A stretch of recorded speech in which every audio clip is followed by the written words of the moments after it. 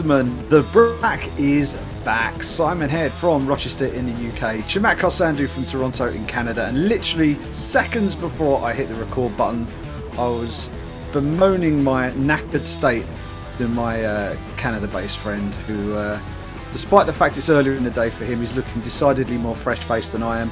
Sandu, how are you feeling? I watched the golf last night. I woke up at 6:30 this morning. I'm knackered.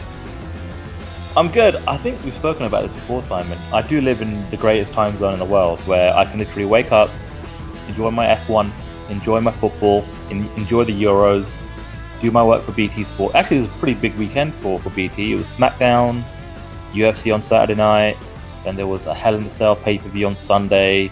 So yeah, busy weekend, but you know, it's the Eastern time zone. I think for some reason, there's the NBA playoffs going on right now, so I caught a bit of that. But all things considered, got a good night's sleep, loads of action to recap, loads of news, and we got some events to preview as well. So let's do this, shall we? Yeah, it's been good. Before we launch into the MMA, one thing you probably didn't see, but it was on BT Sport at the weekend, was the conference playoff final, which is the division below the Football League. It's the division before they go professional in English soccer. And it was 1-0 to Hartlepool United. Last minute of stoppage time, the goalkeeper for Torquay United equalises in the last minute of stoppage time with a header. Unbelievable scenes. If you can watch geo-block videos in any way, get on BT Sport. Get on my timeline on Twitter, you'll find it. It went to penalties and they lost in the end. But hey, who cares? That was great. But it's been a mad week. We had the US Open golf. We've had the Euros. We've had the Formula One. We've had football playoff finals going on, but we had the UFC this weekend, and we had the return of the Korean zombie Chan Sung-jung against, I nearly call him Dangerous Dan Ige, Dan 50k Ige, in a really interesting 145-pound main event. And this was one of those fights where you get to see where the levels are in MMA, because you've got an established contender like Chan Sung-jung, you've got a guy like Dan Ige who has worked his way up and is within touching distance of the very best guys in the division. This was his chance to sort of cross that threshold into elite contender status. Couldn't quite get it done.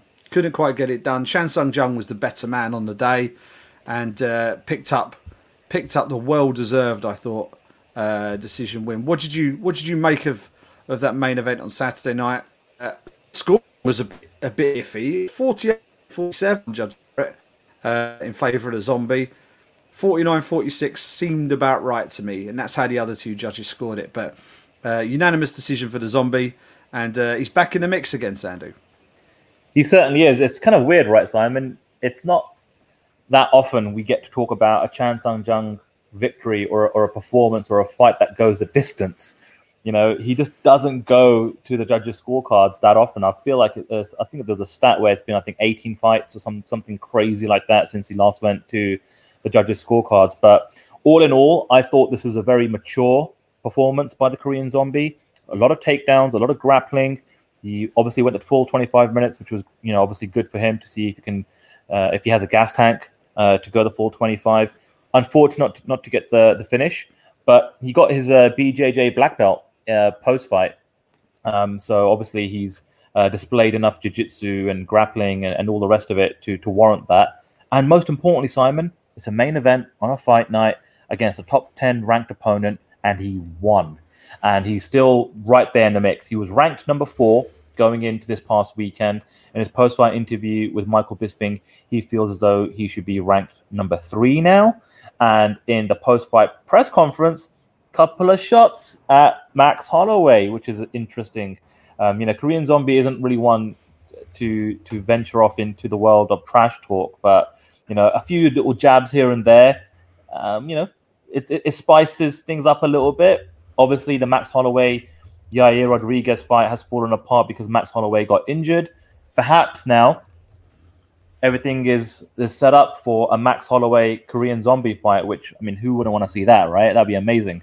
So all in all, I think it was a good weekend for the Korean Zombie, and I can't wait to see what happens next. And if it's Max Holloway, sign me up.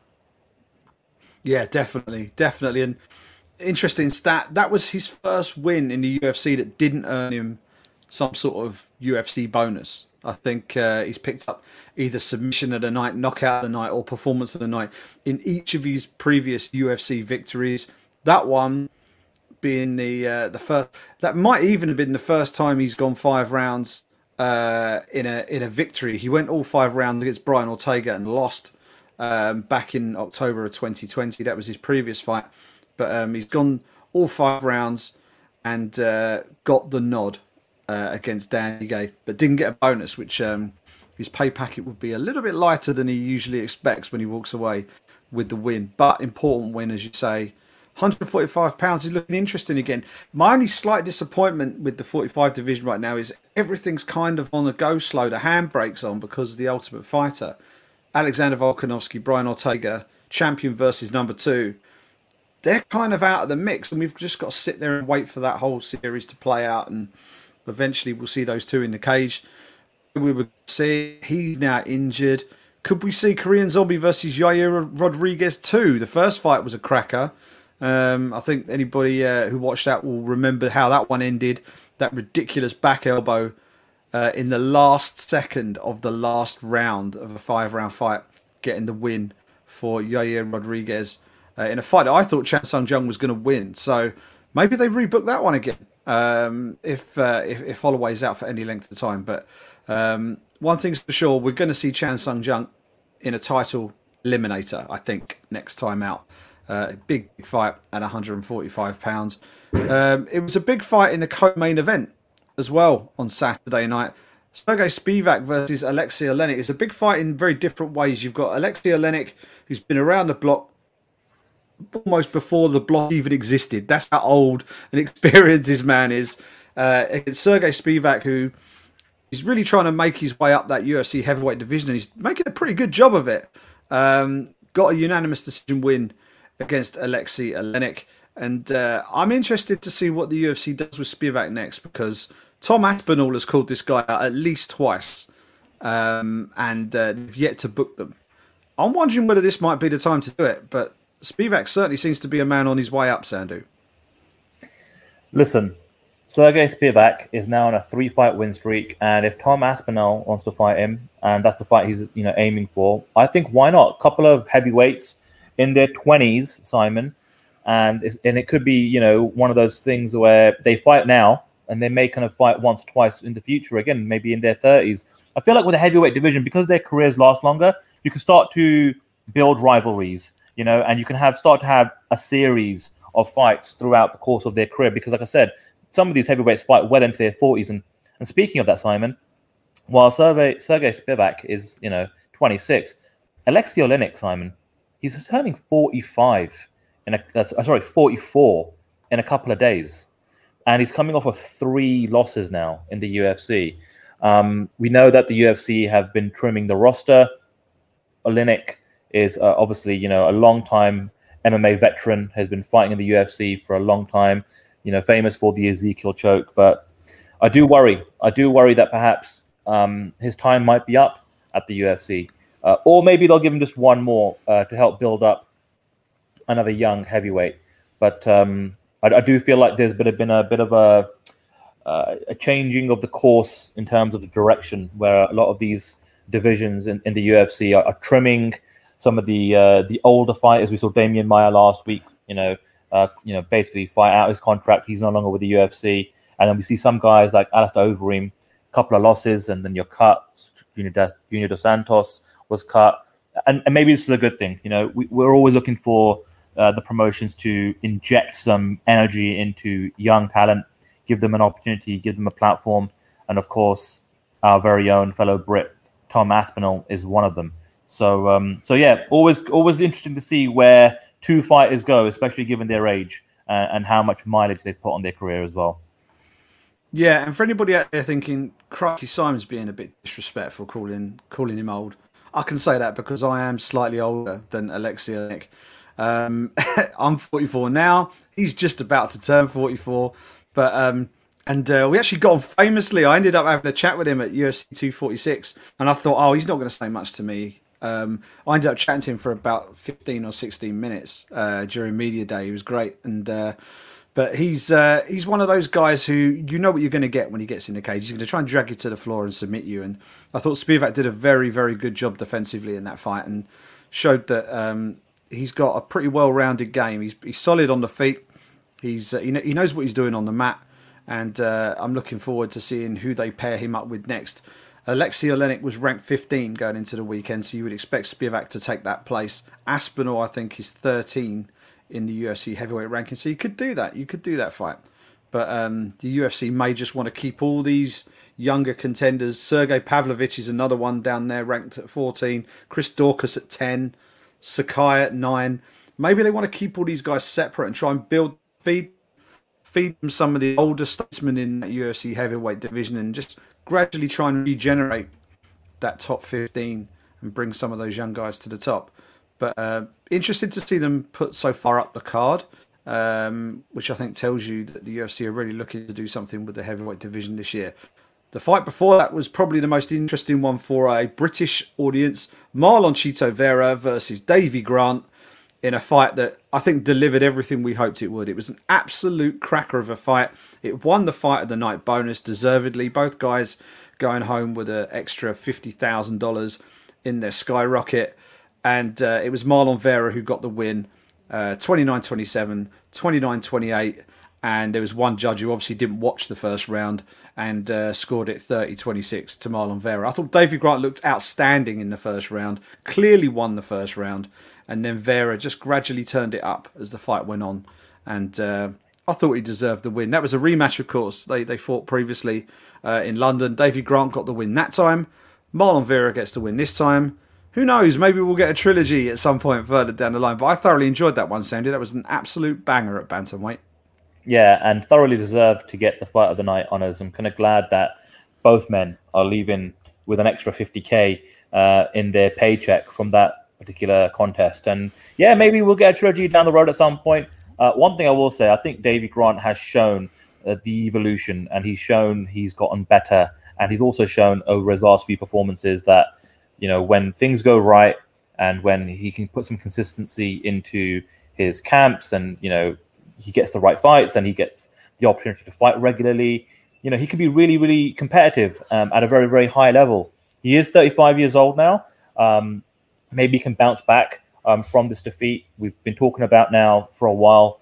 The UFC, hopefully, fingers crossed, going to be holding an event in the UK later on this year with things starting to open up again. And it would be great if Davy Grant could get a spot on that particular card as well. So, but nothing to be ashamed of. You know, an absolute warrior. He left it all out there, and both men put on a hell of a fight for the fans.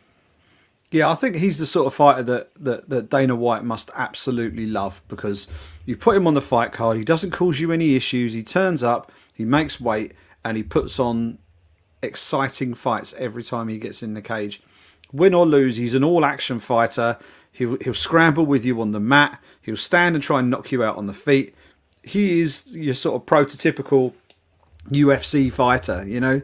Stick him on a fight card, you know you're going to get a good fight out of him. Much like his bantamweight predecessor from the UK, Brad One Punch Pickett. He was well known for being one of Dana White's favourite fighters back in the day, just because he always turned up and always put on a show.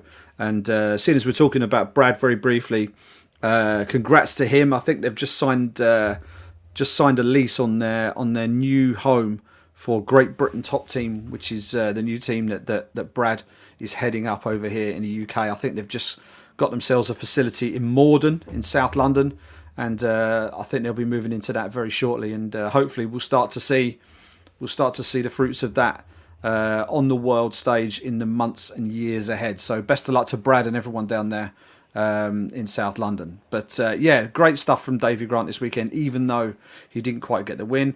As for Marlon Vera, he's one of those guys, Sandu, who we've always known that he's super talented. We've always known that when he puts everything together, he's someone who could be a contender at 135 pounds. How far away do you think he might be potentially from being a legit championship contender at 135? What do you reckon?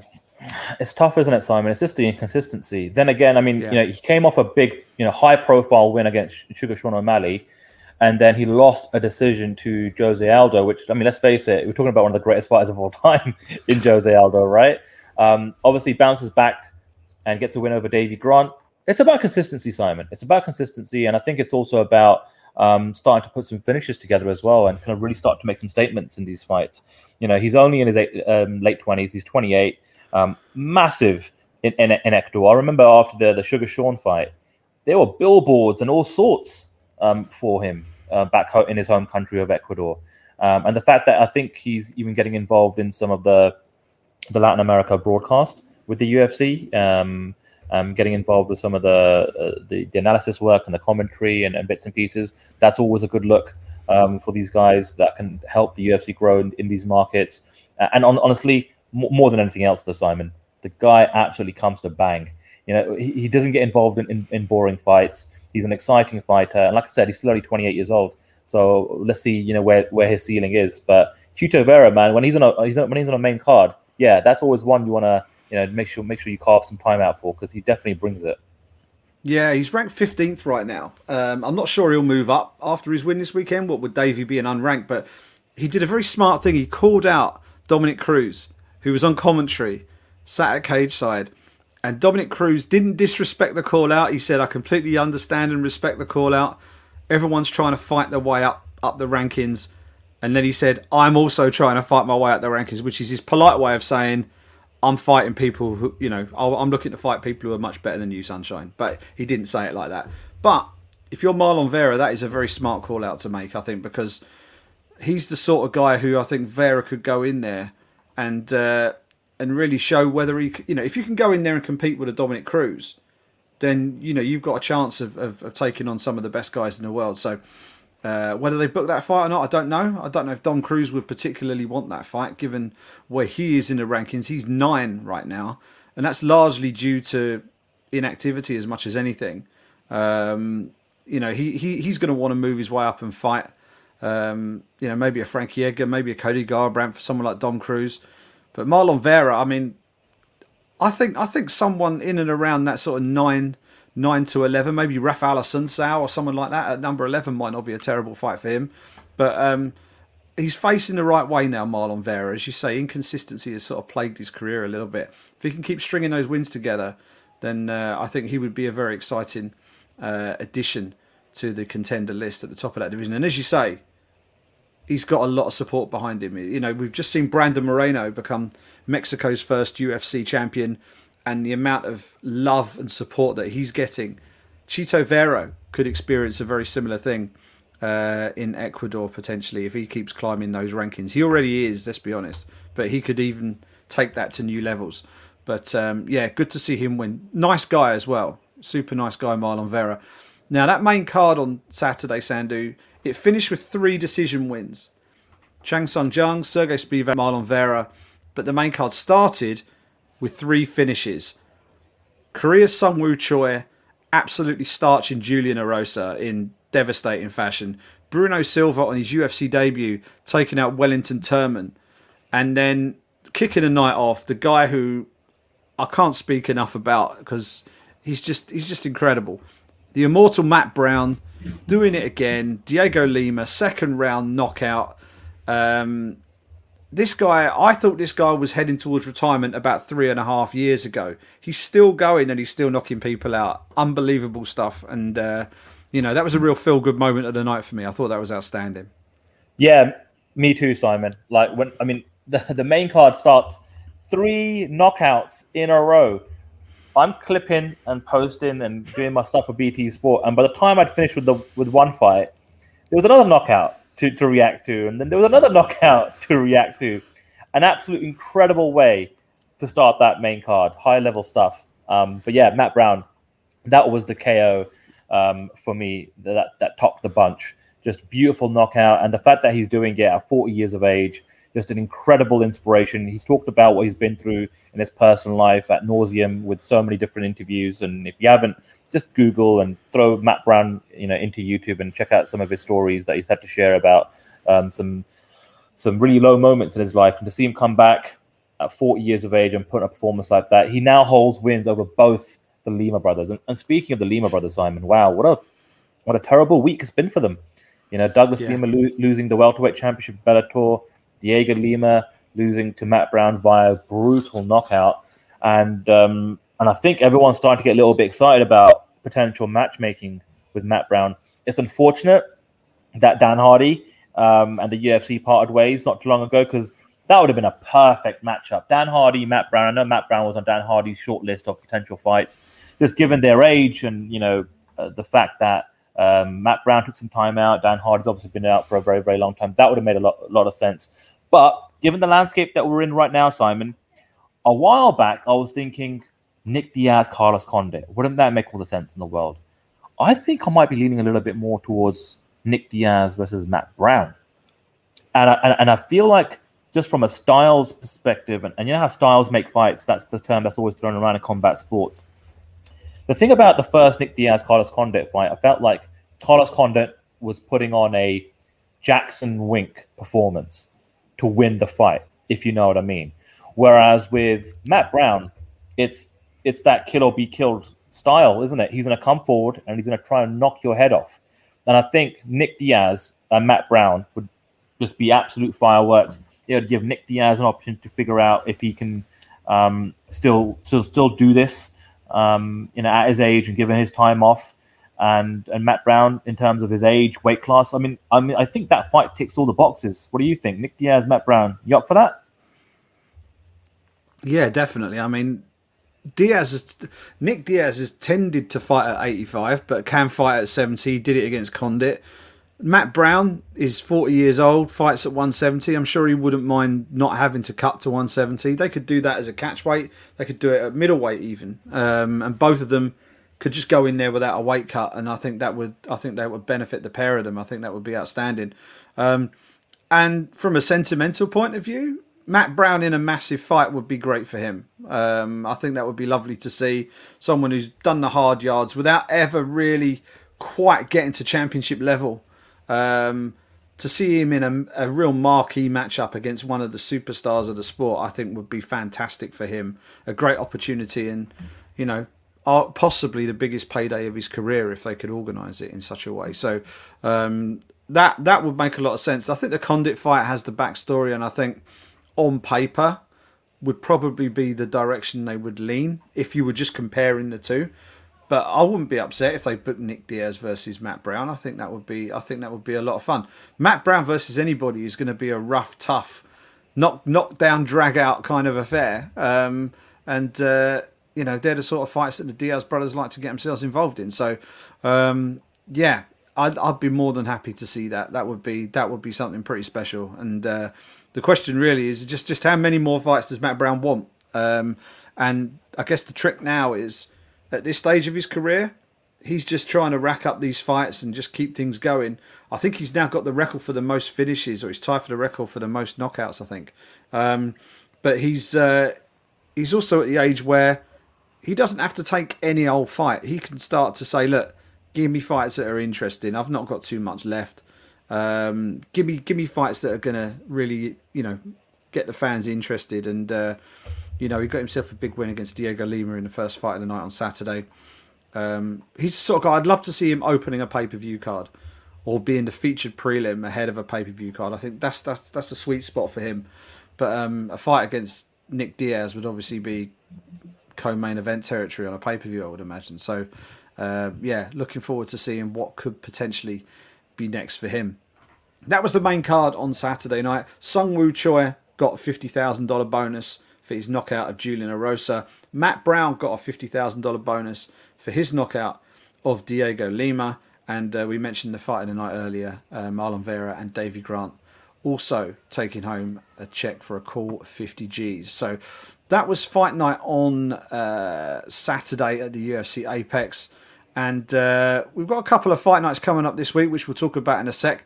But Sandu, we had a little bit of interest outside of MMA.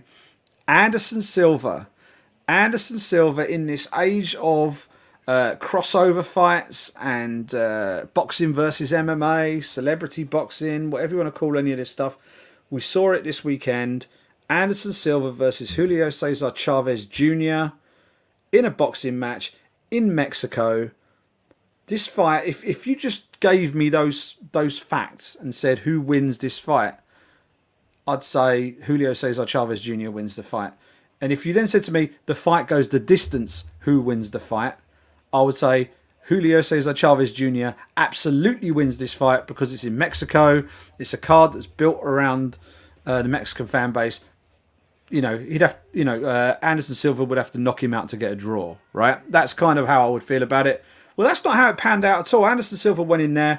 They went toe-to-toe. Silva showed flashes of his old self, beckoning him on and counter-striking and looking pretty good for a man of his advancing years.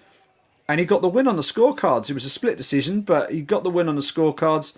I didn't see the whole fight, so I couldn't give you a verdict on whether the scoring was legit or not. But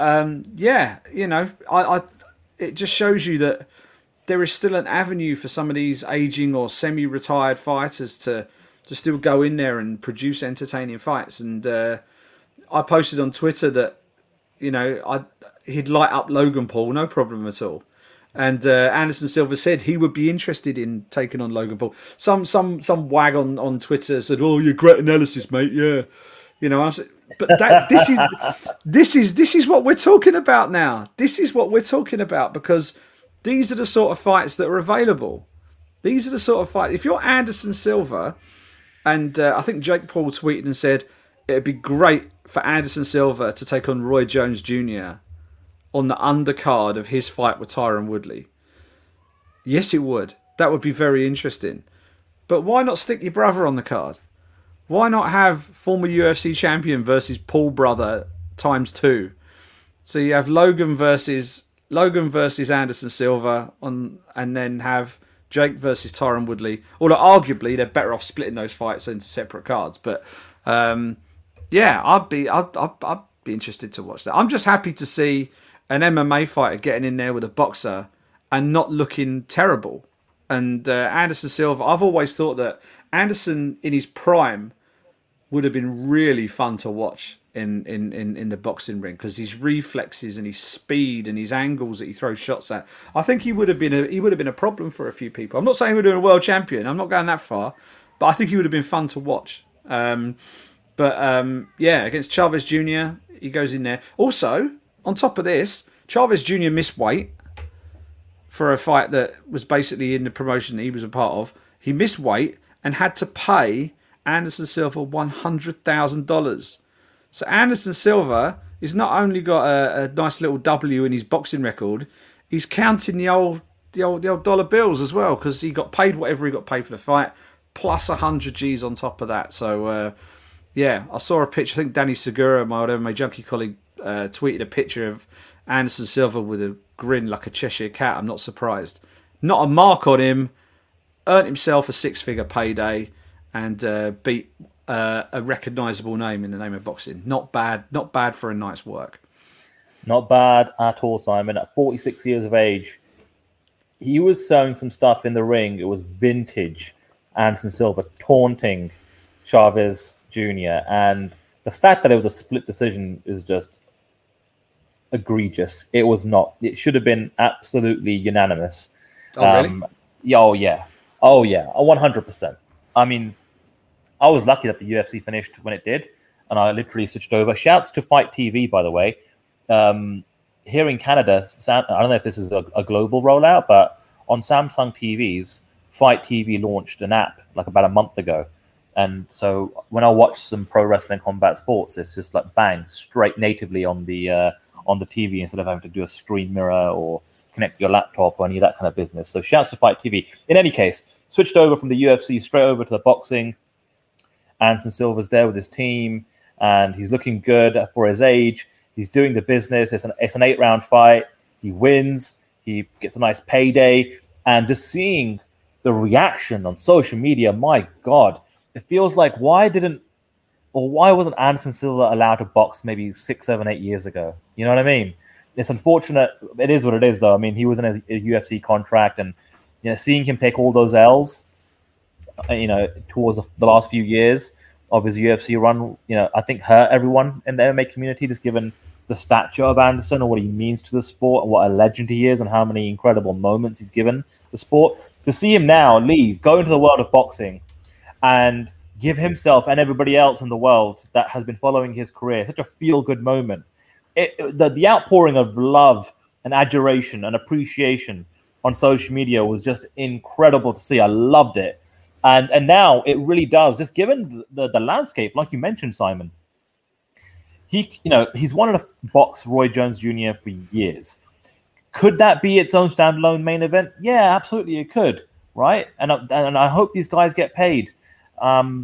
It could also be a co-main event to Jake Paul versus Tyron Woodley, which would just raise the profile of that event. And if Showtime and the promotional partners can break off a nice bit of bread for both Roy Jones and Anderson Silva, great, fantastic, and everybody wins. The Logan Paul thing, and the minute Logan Paul beat Mayweather, I had a feeling, and I told a few of my mates I was watching that event with, I've got a feeling, given his size, he's going to try and aim for that Tyson fight. And I feel like they've already started to, over the course of the last 3 or 4 days through interviews and social media, already started to lay a few breadcrumbs for Logan Paul versus Mike Tyson, which honestly, given the landscape, that would be an interesting fight, but that would be a major blockbuster. I mean, the thing is Logan Paul is kind of one of those guys where everybody wants to see him get knocked out, and who better to knock him out? They'll see it against Mike Tyson. Don't you worry about that. Oh yeah. But yeah, it's just fascinating, Simon. Honestly, like with the way of combat sports, the way it is, where it's like retired MMA fighters, social media influencers, YouTubers, celebrities, personalities, we haven't seen the last of it. Like, this is a genre of combat sports that is maybe it hasn't even peaked yet. And it's here to stay. It's not for everyone, but for those of us, I can't even get my words out. For those of us that work in the business, we see the traffic and we see what's happening and we see the business that these events are generating. And there's going to be hardcore boxing fans that aren't happy with it. There are hardcore MMA fans that aren't happy with it. But there is an audience out there for these events. And it's going to be interesting to see, what happens and how long this train lasts. I don't feel like it's going to last forever. But while it's here, it's just like, again, everyone, to each to their own. I'm trying to find areas and moments and reasons in these events for me to get curious enough to actually pay attention and watch, right? Sometimes it's just going to be, right, let me see what the circus is all about. Sometimes it's like, oh, this is actually quite interesting. Like the Jake Paul Tyron Woodley fight, that is actually quite interesting from a competitive standpoint, in terms of where Jake Paul is and where Tyron Woodley is in both their respective careers. But yeah, to come full circle back to Anderson Silva, the biggest takeaway for me is just a feel good, happy moment for Silva. And if this is the start of a short but prolific and I guess profitable run for him in the world of boxing, then kudos to him, more power to him. Go get paid and go get some of those dream boxing matches that you've been dying to get for so many years. Yeah, and it improves a slightly sad stat about Anderson Silva. You think everything and just like the stature in which we hold the man. That was only his second win in combat sport since 2012. Can you believe that? That's mad. Can you believe that? That is nuts, isn't it? I've just pulled up his MMA record. Obviously, he got the win in boxing at the weekend. His only win since he beat Stephan Bonner in October 2012. His only win since then was a unanimous decision win over Derek Brunson in a fight that I don't think he won.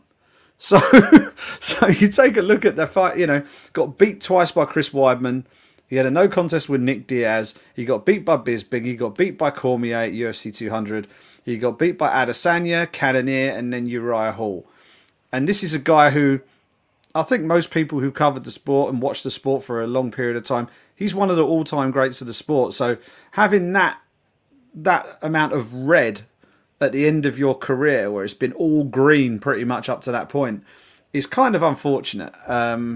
It just proves that combat sports can be a very, very cutthroat, very, very harsh business if you stick around a little bit too long. And in MMA terms, I think that's probably what happened. with Anderson Silva. But to get in the ring with a fellow veteran, a guy who was about 10 years younger than him, mind you, and to do what he did was just outstanding. And who knows what Anderson Silva's going to do next? Will it be Logan Paul? Will it be Roy Jones Jr.? But I tell you one thing that we do know, Sandu. September the 11th on Triller, Oscar De La Hoya is coming back to box one more time, and he's going to take on Vitor Belfort. That is going to be a very interesting fight. And the thing that makes it particularly interesting as we sit here right now, when that fight was announced, Sandu, obviously when big bouts get announced, the bookies are straight onto it, aren't they? And they put out their opening odds. Vitor Belfort was installed as the early favourite for that fight, which I find fascinating because this is a boxing match. And if you're looking at just skill, Oscar De La Hoya should box Vitor Belfort's head off. He absolutely should. But Vitor Belfort can absolutely starch you with one punch. Vitor Belfort, I would imagine, has taken slightly better care of himself over the years than Oscar De La Hoya, who was, he's had one or two issues over the years, but Vitor hasn't. Vitor is pretty clean living and has always looked in good shape. That's an interesting one. That like the Woodley versus Jake Paul fight. That's about I'm interested in. I want to see how bad Oscar De La Hoya looks, and I want to see whether the gap between De La Hoya and Belfort can be closed enough for that matchup to be a good one, or is Vitor just going to walk in there and steamroll him? I could see this going any number of ways. It's an interesting one, and that's on September the 11th on Triller. That was announced. I think De La Hoya announced his comeback during the lead up to the Jake Paul Ben Askren fight. He came on and did some horrible thing where he did a mic drop with Snoop Dogg. It was embarrassing. He probably regretted it the minute he did it. But the actual fight with Belfort has now been announced officially. I think they approached Eddie Alvarez first. Actually, they approached Eddie Alvarez about 6 weeks ago, and obviously that didn't happen. So he's got Vitor, which I think is a much more dangerous fight. So yeah, interested to see how that one goes. Yeah, and Vitor is going to be a much bigger man in when they step into the ring, Yeah. And like you said, Vitor's kept in shape. If you look at his social media, it's funny when the announcement got made, everyone's like, "Oh, we're going to get TRT Vitor." I do hope so. Yeah, there's no USADA involved, I don't think, with this particular event or anything like that. But clearly, with what's we just spoke about, right, Simon, with what's happening with the combat sports genre of these kind of crossover fights, I think Oscar De La Hoya saw an opportunity to get another big payday. He's still got a massive name in the sport. Just him alone coming out of his retirement is a massive deal in its first instance. There's definitely going to be a large portion of the MMA fan base that's going to be tuning into this one as well. And I believe it's going to be, I think initially it was going to be Mexican Independence Day weekend. I think that was September 18th, and then they moved it to September 11th. So does it conflict with the Canelo fight? No, which I think is a smart move, because that would have got absolutely swallowed by the coverage. But yeah, like I said, Simon, this is it. 2021. We're getting these crazy, weird fights. It's hard to, predict what's going to happen, because on the one side you've got an MMA fighter who's been, I guess fairly active, or at least a lot more active than De La Hoya has been, and on the other side you've got De La Hoya, who's going to be the smaller man, hasn't obviously competed in boxing in God knows how many years now, and it's two old geezers coming back for a bit of a payday. Basically, that's what it is. That's what it is with all these guys. And listen, I say that with the utmost respect. Get paid. If you want to compete in combat sports at whatever age and you're healthy and it's your body, do what you want to do with it. You only have one life to live. And we've spoken about this ad nauseum in the past, Simon, where we wish there was more money in mixed martial arts for the fighters. And there's a reason why some of these, retired MMA fighters or ex-MMA fighters or some fighters in mixed martial arts that were heroes to us, absolute legends in their prime, in their heyday, that are now taking these opportunities available, just given what's happening in the world of combat sports, because it's a big payday for them. and it's perhaps a payday they never would have seen in the world of MMA. So it is what it is. And again, like I said before, if this isn't your bag, don't tune in. But for us, I'm sure we'll be talking about it pre and post fight. We'll give you some reaction to it. And like I said, I'm tuning in for a lot of these fights, especially the ones that include fighters from the world of mixed martial arts, because I just want to see what happens. And I'm kind of in a way rooting for them, like I was rooting for Anderson Silva to be successful over the weekend. And when they win, it's a feel good moment. So let's see what happens. Yeah, and I think the most important thing with all of these things is that if the fight's being done properly and the guys are going in and they're in good shape and they've approached it professionally and you get a decent matchup, then what's the problem? Like I saw, what did I watch? I didn't pay money and watch it. I just saw a clip of it on social media. Was it Lamar Odom versus I can't remember the other guy's name. It was just two guys literally just windmilling arms at each other. I think they were both Vince Carter. That's it. Was it Vince Carter or Nick Carter?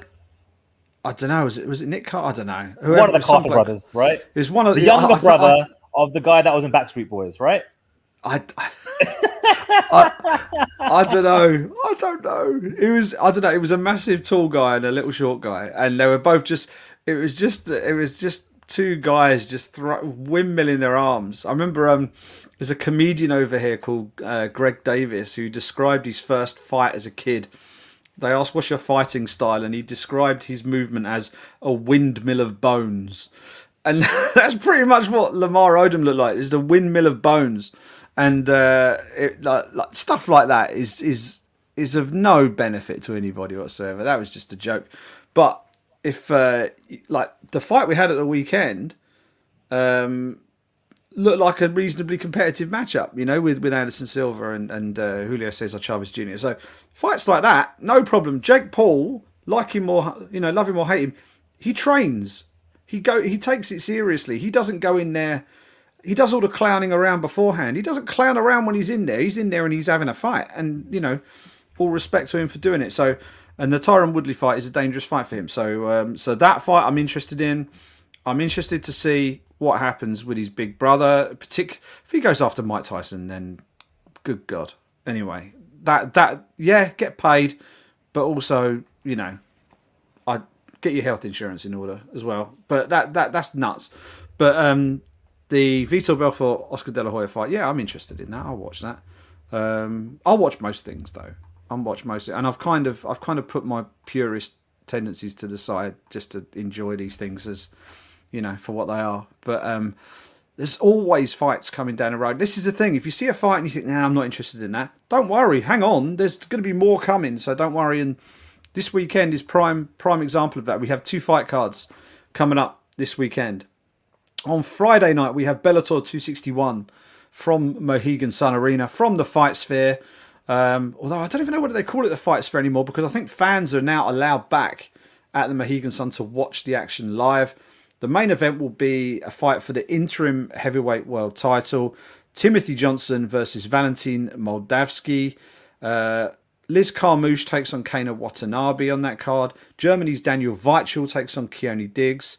And a little bit further down the card, names that will be familiar to British fight fans. Miles Jury, who fought at Bellator Dublin against Benson Henderson. He's on the card. Soren Bak, former Cage Warriors champion. He's on the card. And you've got Lee Chadwick from right here in the UK. He's getting back into the mix. He's taking on Simon Biong at light heavyweight in what is listed so far as the second bout of the night.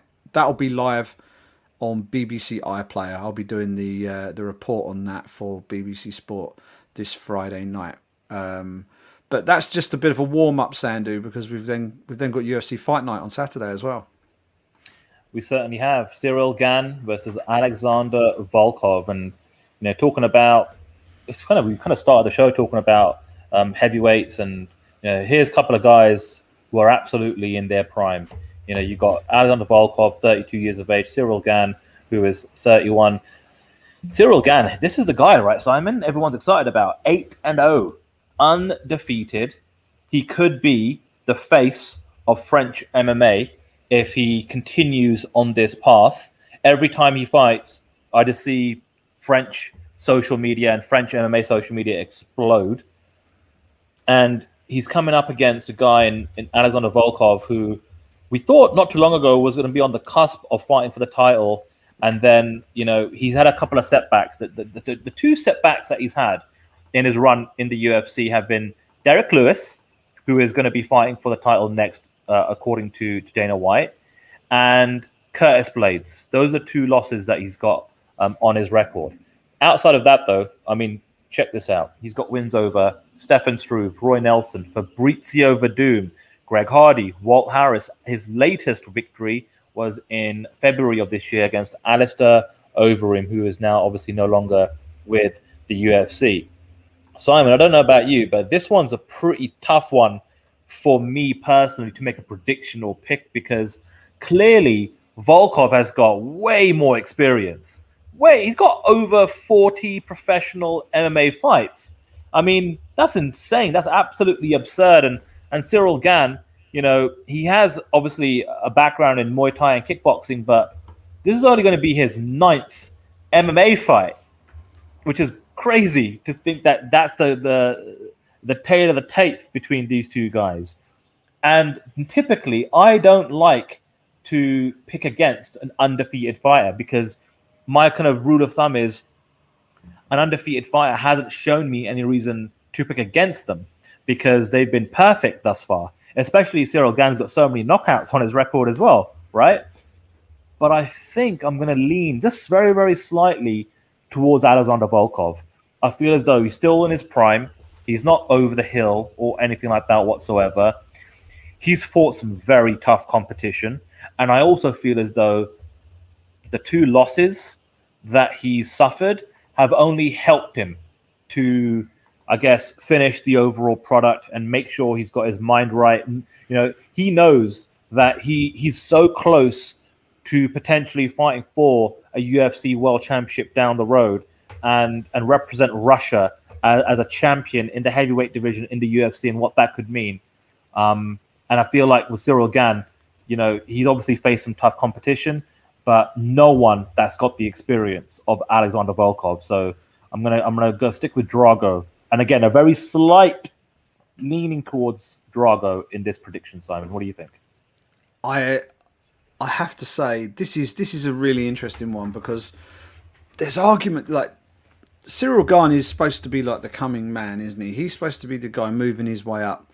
He's being groomed for stardom, and up until his last fight, or his last couple of fights. Well, yeah, his last fight, he kind of looked like that. He kind of looked like the guy. Yeah, this is the next iteration of European heavyweight contender, and he fought Jairzinho Rozenstruik, and yeah, he managed to do a good job of not getting clipped by one of the most dangerous strikers in the UFC heavyweight division, and who won a decision. It wasn't pretty to watch, and it wasn't the statement victory that I think a lot of people were hoping for from him, including UFC President Dana White. I think he voiced a little bit of disappointment that Gane didn't really impress massively. I just pulled up the betting odds while you were talking, because I'm fascinated to see how the bookies see this. It's an old school saying: you never see a bookie on a bus, Sandu, because they can afford the expensive cars and the stretch limos and all that sort of stuff. They don't get much wrong, and they've got Alexander Volkov as the 5-4 underdog. Cyril Gane is the 13-8 on favourite. So there's not a huge amount on it. There isn't that much between them. It wouldn't take a huge amount of money to swing those odds round, but I have to say, I tend to agree with you. I think Alexander Volkov cannot be discounted here. I think the thing that gets me here is you look at the two fighters and you look at their relative experience level. Obviously, Volkov wins on experience. You look at the quality of opposition. Volkov wins on quality of opposition. But if you look at the fighting styles, this is the real difference maker for me. Look at output. Look at striking output. Look at what they physically do in the cage. And Gane is very much a sort. He's very economical in his style. He's very much a less is more kind of fighter. He's very cagey. And look at Alexander Volkov. Volkov he's probably got some of the best striking volume in the division. You know, he goes out there, he pops behind that jab, he works behind that jab really well. He's got an excellent jab, and he's big. He's absolutely huge. I mean, you see him on TV, and because he's not massively muscle bound and all the rest of it, you think, oh, maybe he's not that big. The man is enormous. Like, we've seen him in London. He's huge, and Cyril Gane is a big man. Alexander Volkov is not going to be, Alexander Volkov is 6'7", right? Cyril Gane is 6'5", and he's going to be the small guy in there. That's what we're looking at. And Alexander Volkov, they've got a comparable reach. I think actually Gane's got a 1 inch longer reach, but Volkov uses that jab and he puts out a lot of output.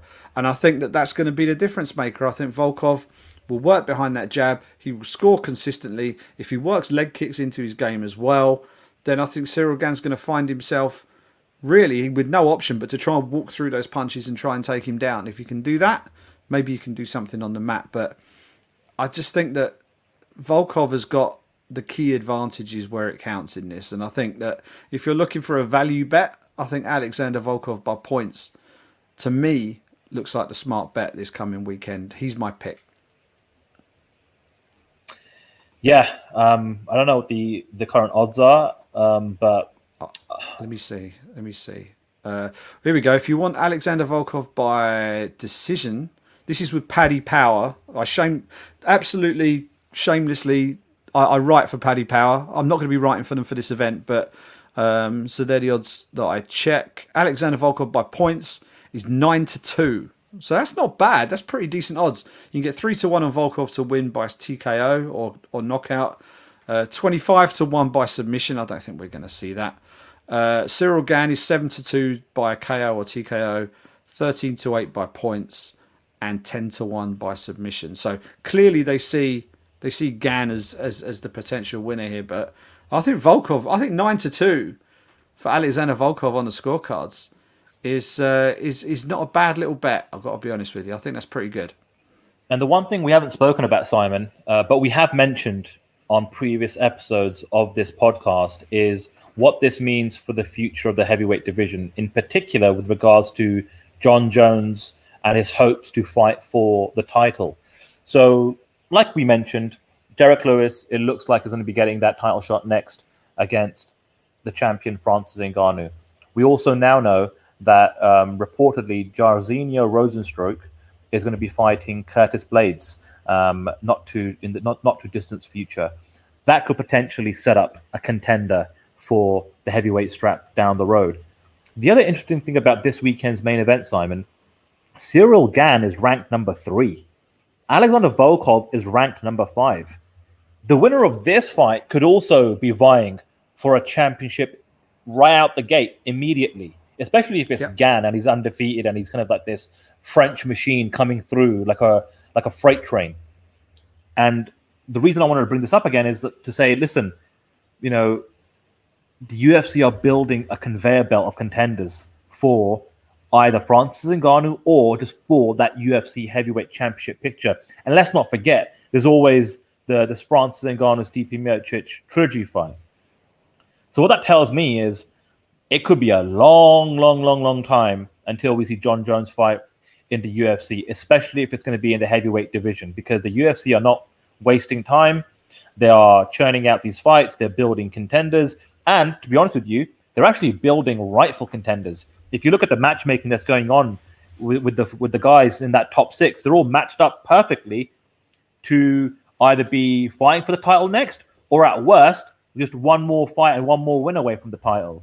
So it's interesting to keep an eye on the heavyweight division as this kind of the picture kind of develops further over the course of the next 6 months or so.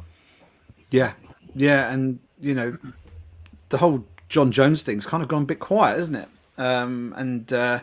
Maybe we aren't going to see him until the summer of 2022. Who knows? But the UFC are clearly determined to keep things rolling, keep things moving, and I think if either one of these men gets themselves a decisive stoppage victory on Saturday night, it's not out of the question that they could be fighting for the belt. I think the odds on Gan getting the shot are probably better than if it's Volkov. But if Volkov goes out there and absolutely smokes Cyril Gan, then who knows? Who knows? You know, I mean, he's a former Bellator champion. He's been in the sport for a long time. He's a very difficult man to beat, and you know, he knows how to go in there and put on a war. So I think it would be a very interesting fight. I mean, it's one of those. I think Cyril Gan versus Francis Ngannou, two French-speaking heavyweights going toe-to-toe, I think has a certain appeal to it. And it's, you know, it's a completely fresh matchup.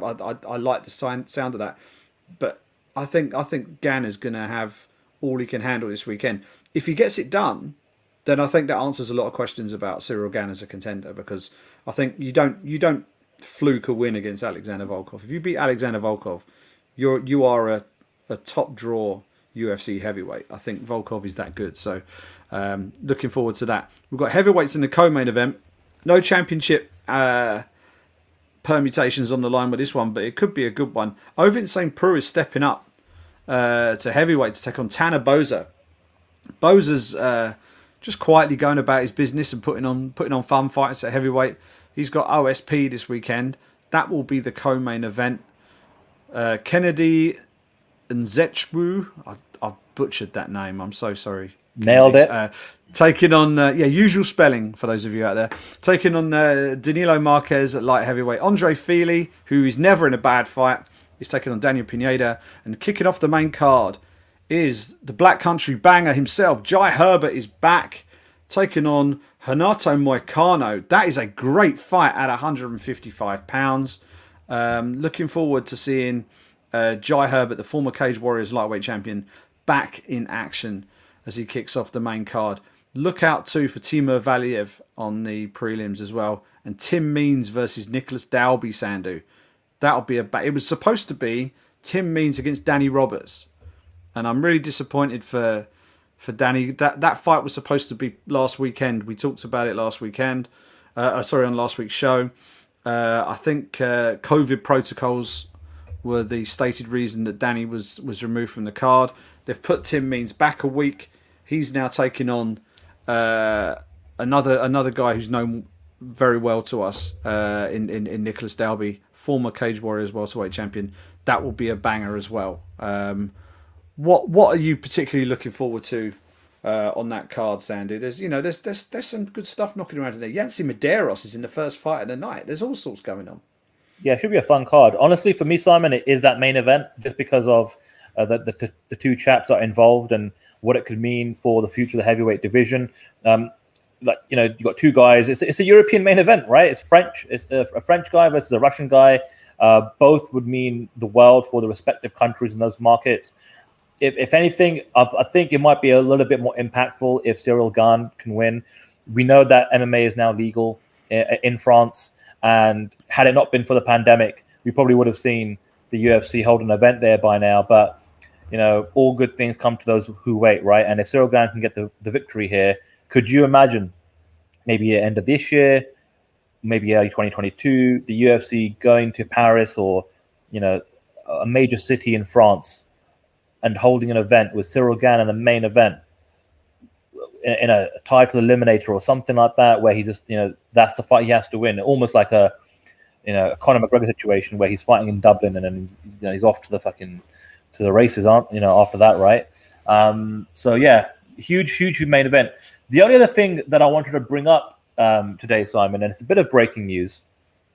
We don't normally talk about movement in the MMA media and in the combat sports world and the business and the industry, but obviously, we've both had our, I guess, ups and downs and trials and tribulations. We've both been in this business for a very, very long time.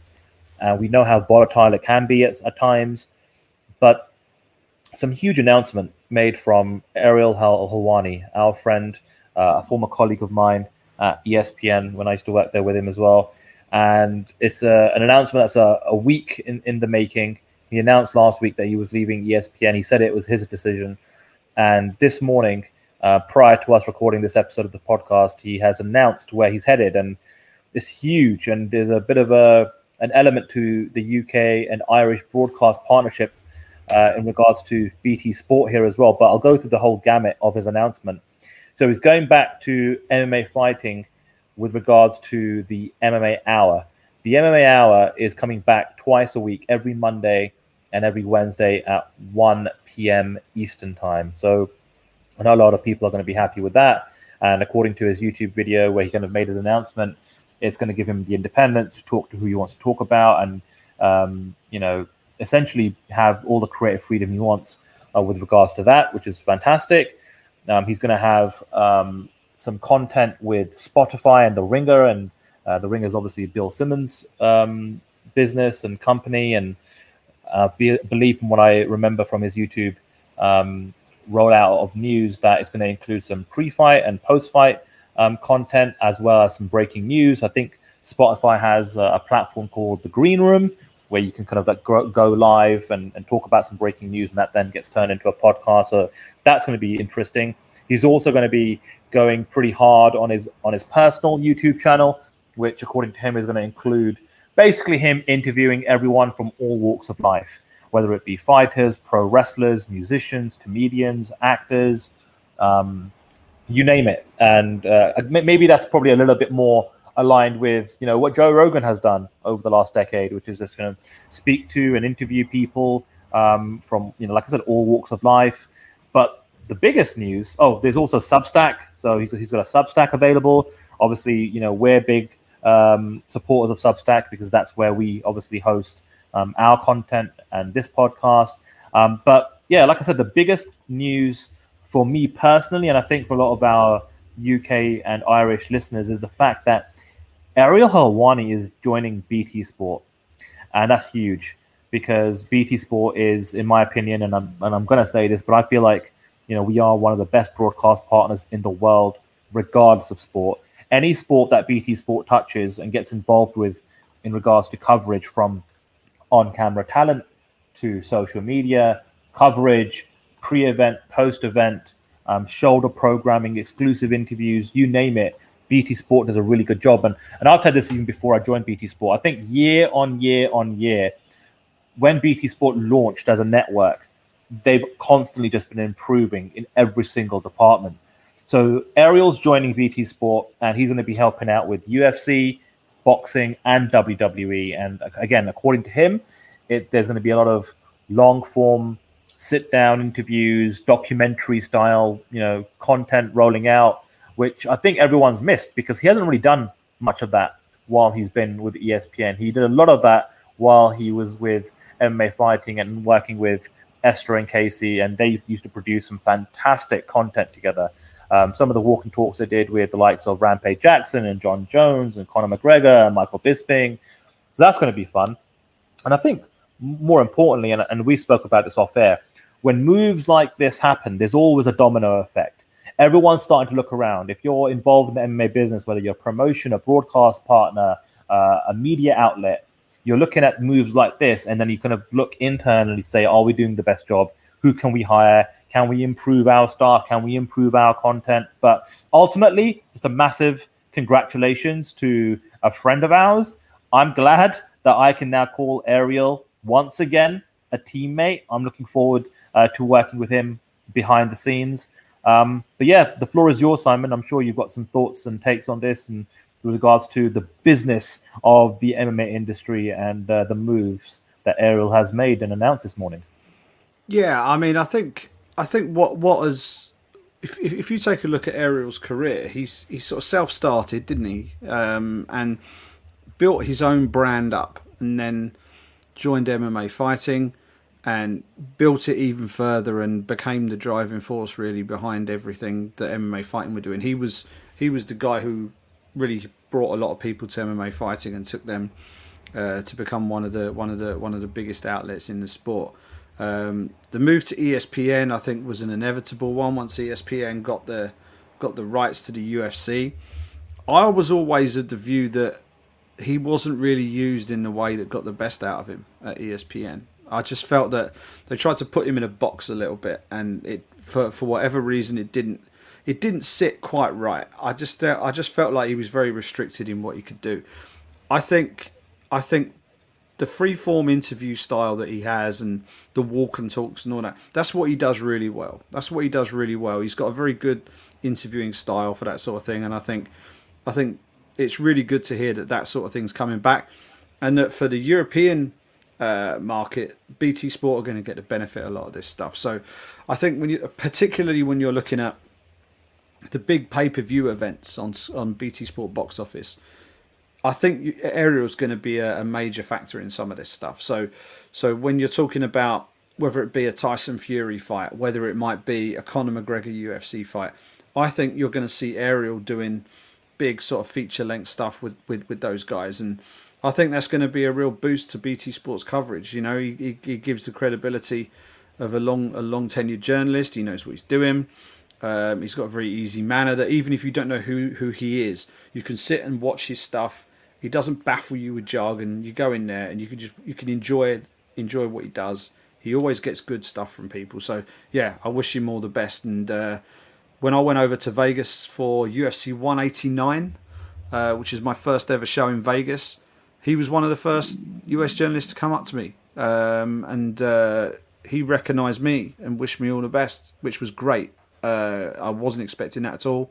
You remember things like that. So, I remember having a good chat with him and Casey and Esther in London. I did a preview show, or was it a preview show? Yeah, preview show for UFC London, outside the O2 once with him. And having a good chat with him. And yeah, he's taken his licks as well. Dana White's taken aim at him once or twice in the past. And it's just good to see the people who do the sport right doing well. And I think he's one of those guys who, he